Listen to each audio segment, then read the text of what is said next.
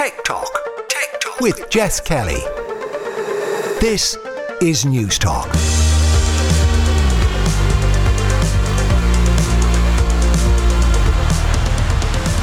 Hello and welcome to Tech Talk. This is Jess Kelly with you here on News Talk. Coming up over the next hour, I'll step inside the new Salesforce Tower to hear how they're using the space and Carolan Lennon's thoughts on the future of work. Tom Douglas will join me to talk about shooting the moon, and we'll look back at 25 years of Google. As always, you can email the show techtalk@newstalk.com, or you'll find me on Instagram @JessKellyNT. But we're going to start this week with Salesforce, because earlier this year they opened a new tower in the heart of Dublin. Much of the construction took place during COVID, which of course was when many businesses were saying they were going fully remote. I was eager to step inside for a snoop to see how they're using the space and what the long-term plan is. Carolan Lennon is the country lead and she took me around the building. So we're on Dublin's North Dock, Dublin's North Inner City, and we're in Salesforce Tower, which is a 10-storey tower with 6 employee floors, 2 what we call Ohana floors for employees and customers to use to chat, to create, but also available at evenings and weekends for our local community to use in terms of NGOs or community groups.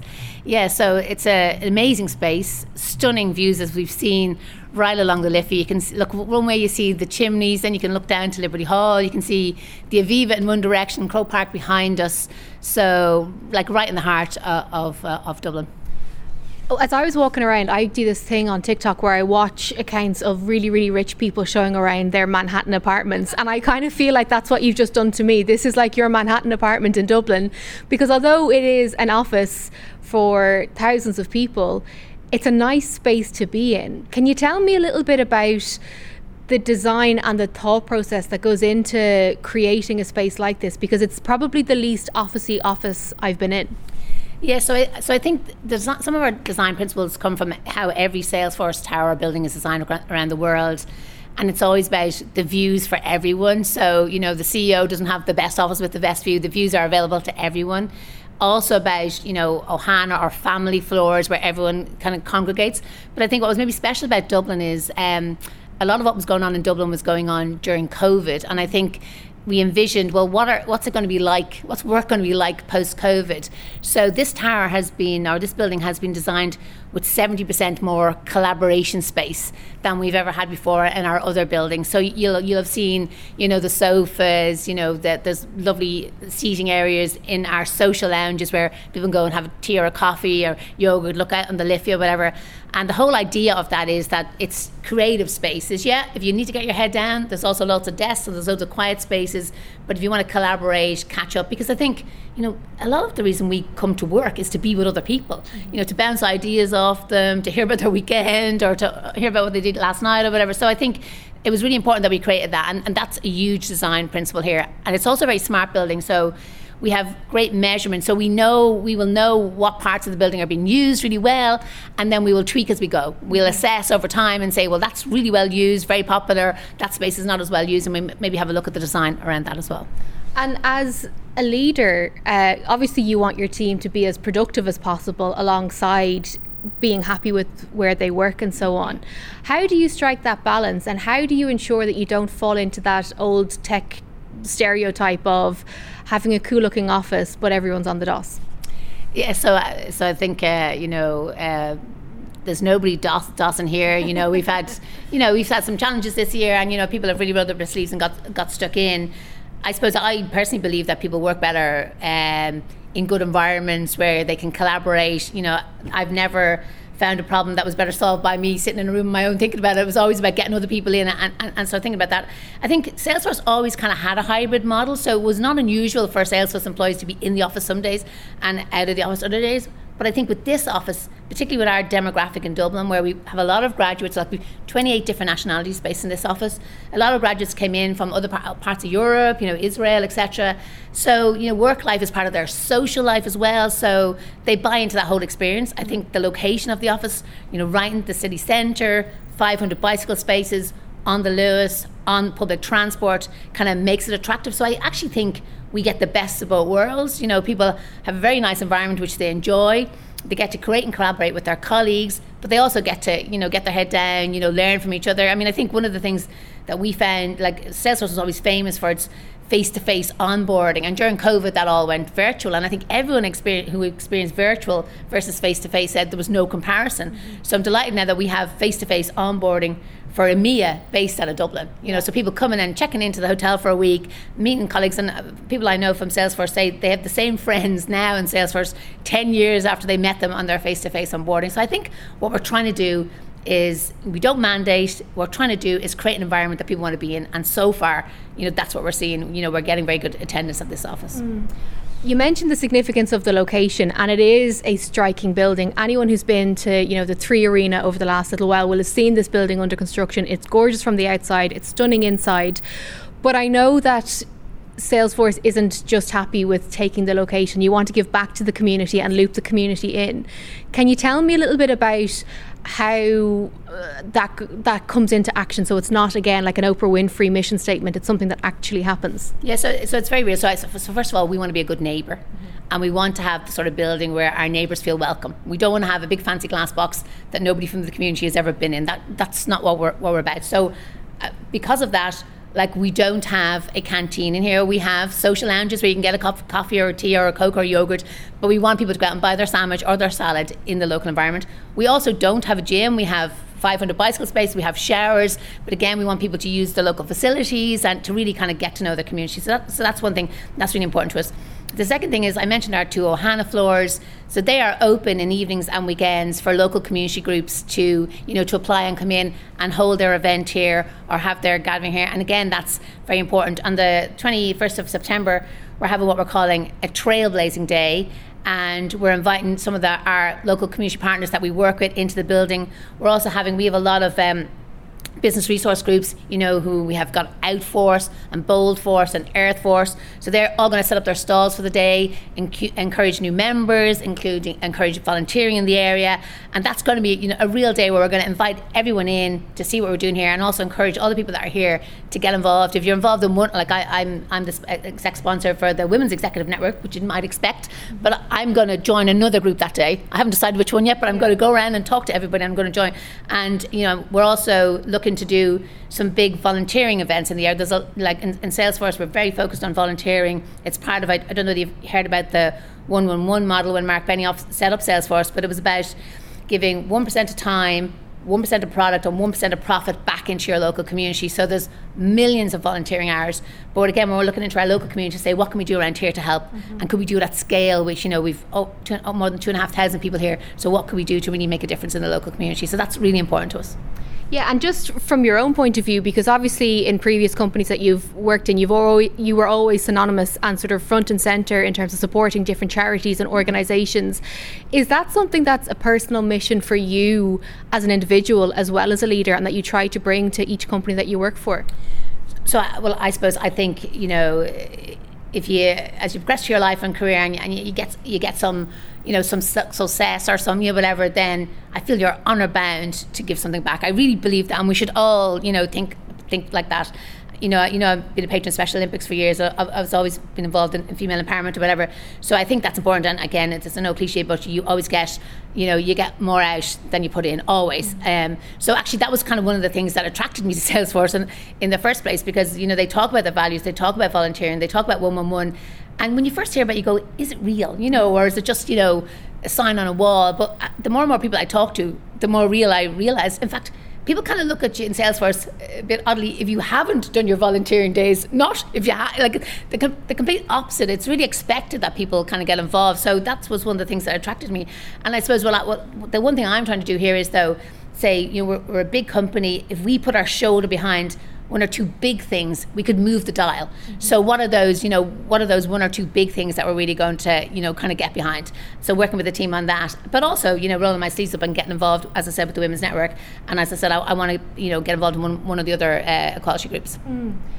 We know that late last year into the early part of this year in particular was quite tricky for the world of tech. There was a fair bit of uncertainty for the first time in big tech, in air quotes, the history of it. How is the mood now? Has things stabilised somewhat, and are we back to that optimistic feel and looking beyond the next 6 months further into the future? Yes, I think that, I think that impacted tech at large. And I think, a lot of, unlike the industries that I worked in before, tech hadn't experienced that. So I think that made it maybe doubly shocking for people to kind of get their heads around. But I do think we've moved on. And I do think, maybe people are just a little bit more open to, understanding, the cycle of industries and work or whatever.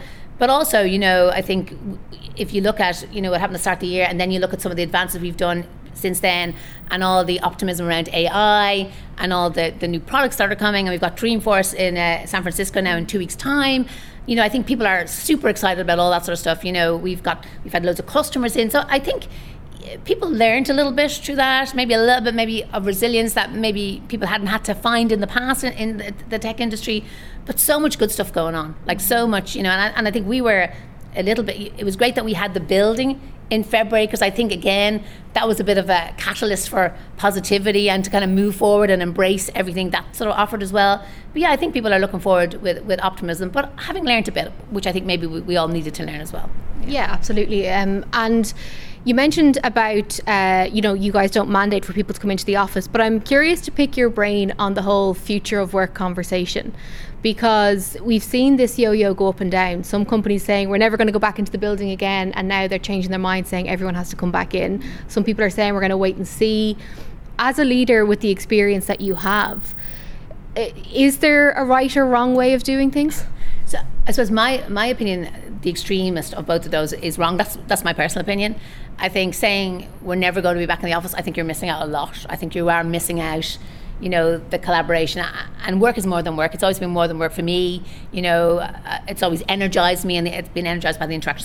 So I would think that's not a good model. Maybe there's tiny industry or whatever that it suits, but to me that's not a model. But I also think to say everyone back in doesn't make sense either. Because there is some freedom, there is some savings of people's time in terms of commuting, that flexibility that maybe makes it easier for people to stay in the workforce. So I think you'll eliminate a chunk of incredible employees if you go extreme or either side, I think. So I do think the model is in the middle, and creating an environment where people want to be in there. But then the days where it makes more sense when to work from home and they've stuff that they want to get done, they get on and do it. So now, exactly what the hybrid is, whether it's 2 or 3 or half days. And again, I don't think it should always be about days. Like maybe you miss the rush hour and don't spend an hour and a half in your car and you come in at 10, because they're the times you want to collaborate, and then maybe you go home because you want to finish something off. So, I think we just need to understand the data, and actually that's one of the nice things back to the smart building here. We'll have a lot of information there, which we can plan and plot and use, whatever. So for me, it's definitely hybrid. And it's about carrot, not stick, I think, and showing the benefits. And this is an absolute personal opinion, but I met a load of the younger employees when I first joined Salesforce back in September. I did a kind of a listening tour with them, and they were all saying to me, please find opportunities for us to cross connect. We want to meet people outside. There's so many things going on in Dublin, so many nationalities. And I said absolutely, but I challenged them then to come in, to step into those. I said, I'll set them up, but I can't carry you into them. You have to come in. But I also said to them, they're all super smart, ambitious, hard work. And I said, if you want to be a senior leader in Salesforce, that's never going to happen at home. It just isn't. That's a personal opinion, but I believe that's to be true. Yeah. Because the situational leadership you learn by being in a situation and having to respond and figure it out. You just can't learn that on your own. You just can't. And there's most people I meet here are super smart, super ambitious, and they have aspirations of being more senior. So again, I'd be say to them, well then you need to be present. If that's what you want, brilliant. But you need to be present. Certainly, there's no way I would have got the jobs I got. No matter how hard I worked on my own at home, I don't think that would have been possible. Look, I think you learn so much subconsciously. Yeah, it depends on, if someone shakes a hand in a certain way or deals with a problem in a certain way or takes a certain tone on the phone or whatever it is. In the room, it's very hard to read the room virtually. Yeah. I used to say I could walk into a meeting and I know that people wanted to kill me or kiss me in about 2 seconds, because I could just look around and I could feel it, or in my days of negotiating with unions, I would have hated to negotiate with unions virtually. Getting to see people face to face and understanding what was really going on and what was really important was so important. So, and it's not defined, it's intuitive, but you don't know until you find yourself in the situation, and then you kind of learn it. So I think people are, if people feel, oh no, I'm more efficient at home and I want to do that, that's absolutely fine. But they're missing out on a lot, particularly if their ambition is leadership, and particularly if it's leadership with people. Yeah. I don't know how you can learn that on your own. I really don't know how you can. I certainly couldn't have. Yeah. No. So just as I said, we've walked around the building. It's incredible. You've got your data from the smart building side of things that'll allow you to grow and adapt and tweak and all the rest. What's the longer term vision for Salesforce in Ireland? Because it's been in Ireland for over 20 years now. It's been a key employer, a key driver for innovation and success on so many different metrics. Is that long-term vision exciting to you as someone who's, been doing what you've been doing for such a long time? Oh, absolutely. I mean, we've got our historic building coming on stream now in October. That will be like a wellness centre, a quiet zone library. We've got other real estate coming along next year behind us. So I want to attract even, we're the only hub outside the US that has all the different Salesforce functions represented, from tech to finance to distribution or whatever. I want to continue to attract those resources and roles to Ireland. I want to continue and attract senior roles to Ireland so that people here who are ambitious can build a career out of Dublin. They might be running a part of EMEA. We are the EMEA hub. We're doing the EMEA onboarding. We're doing the EMEA leadership development.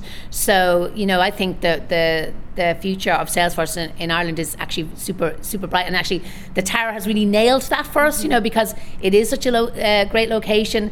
My colleagues all across Europe are having their offsites here, their leadership development sessions here. We've had industry sessions here. So yeah, that's really helpful to me as the country leader here, because I'm not having to drag people to Dublin. People want to come, and Dublin's a nice place to come to. It's easy enough to get to, and when people are here, there's lots of nice things to do. It's a very accessible city. So yeah, no, I think the future for Salesforce is very bright. My final question is, over the last few days, a lot of kids would have gotten their Leaving Cert results. Somebody in my house too. Yeah, and obviously it's a huge time. But one thing that struck me as I was, scrolling through Instagram, as I tend to do, was the disappointment that some students felt because they didn't get their first choice. Now, I didn't get my first choice. I wanted to be a teacher. I ended up doing my 7th choice, which was arts, and it all worked out and everything is fine. But for people who are dealing with some form of disappointment, or who maybe have thought they'd never work in the tech sector because they're not the stereotypical tech person, what would your message to those 18 or 19-year-olds be? There's a route to every job you want, and it's not a straight line. And honestly, I'm always a bit skeptical of someone who told me, at 17 I want to do this, and I did, and it all went that way, because I just don't believe that. It didn't happen for me. So I there's a way to get where you want, and you can start from lots of different places. So if you're not starting from where you thought you'd start, then you can still pop. But also, there's so many opportunities.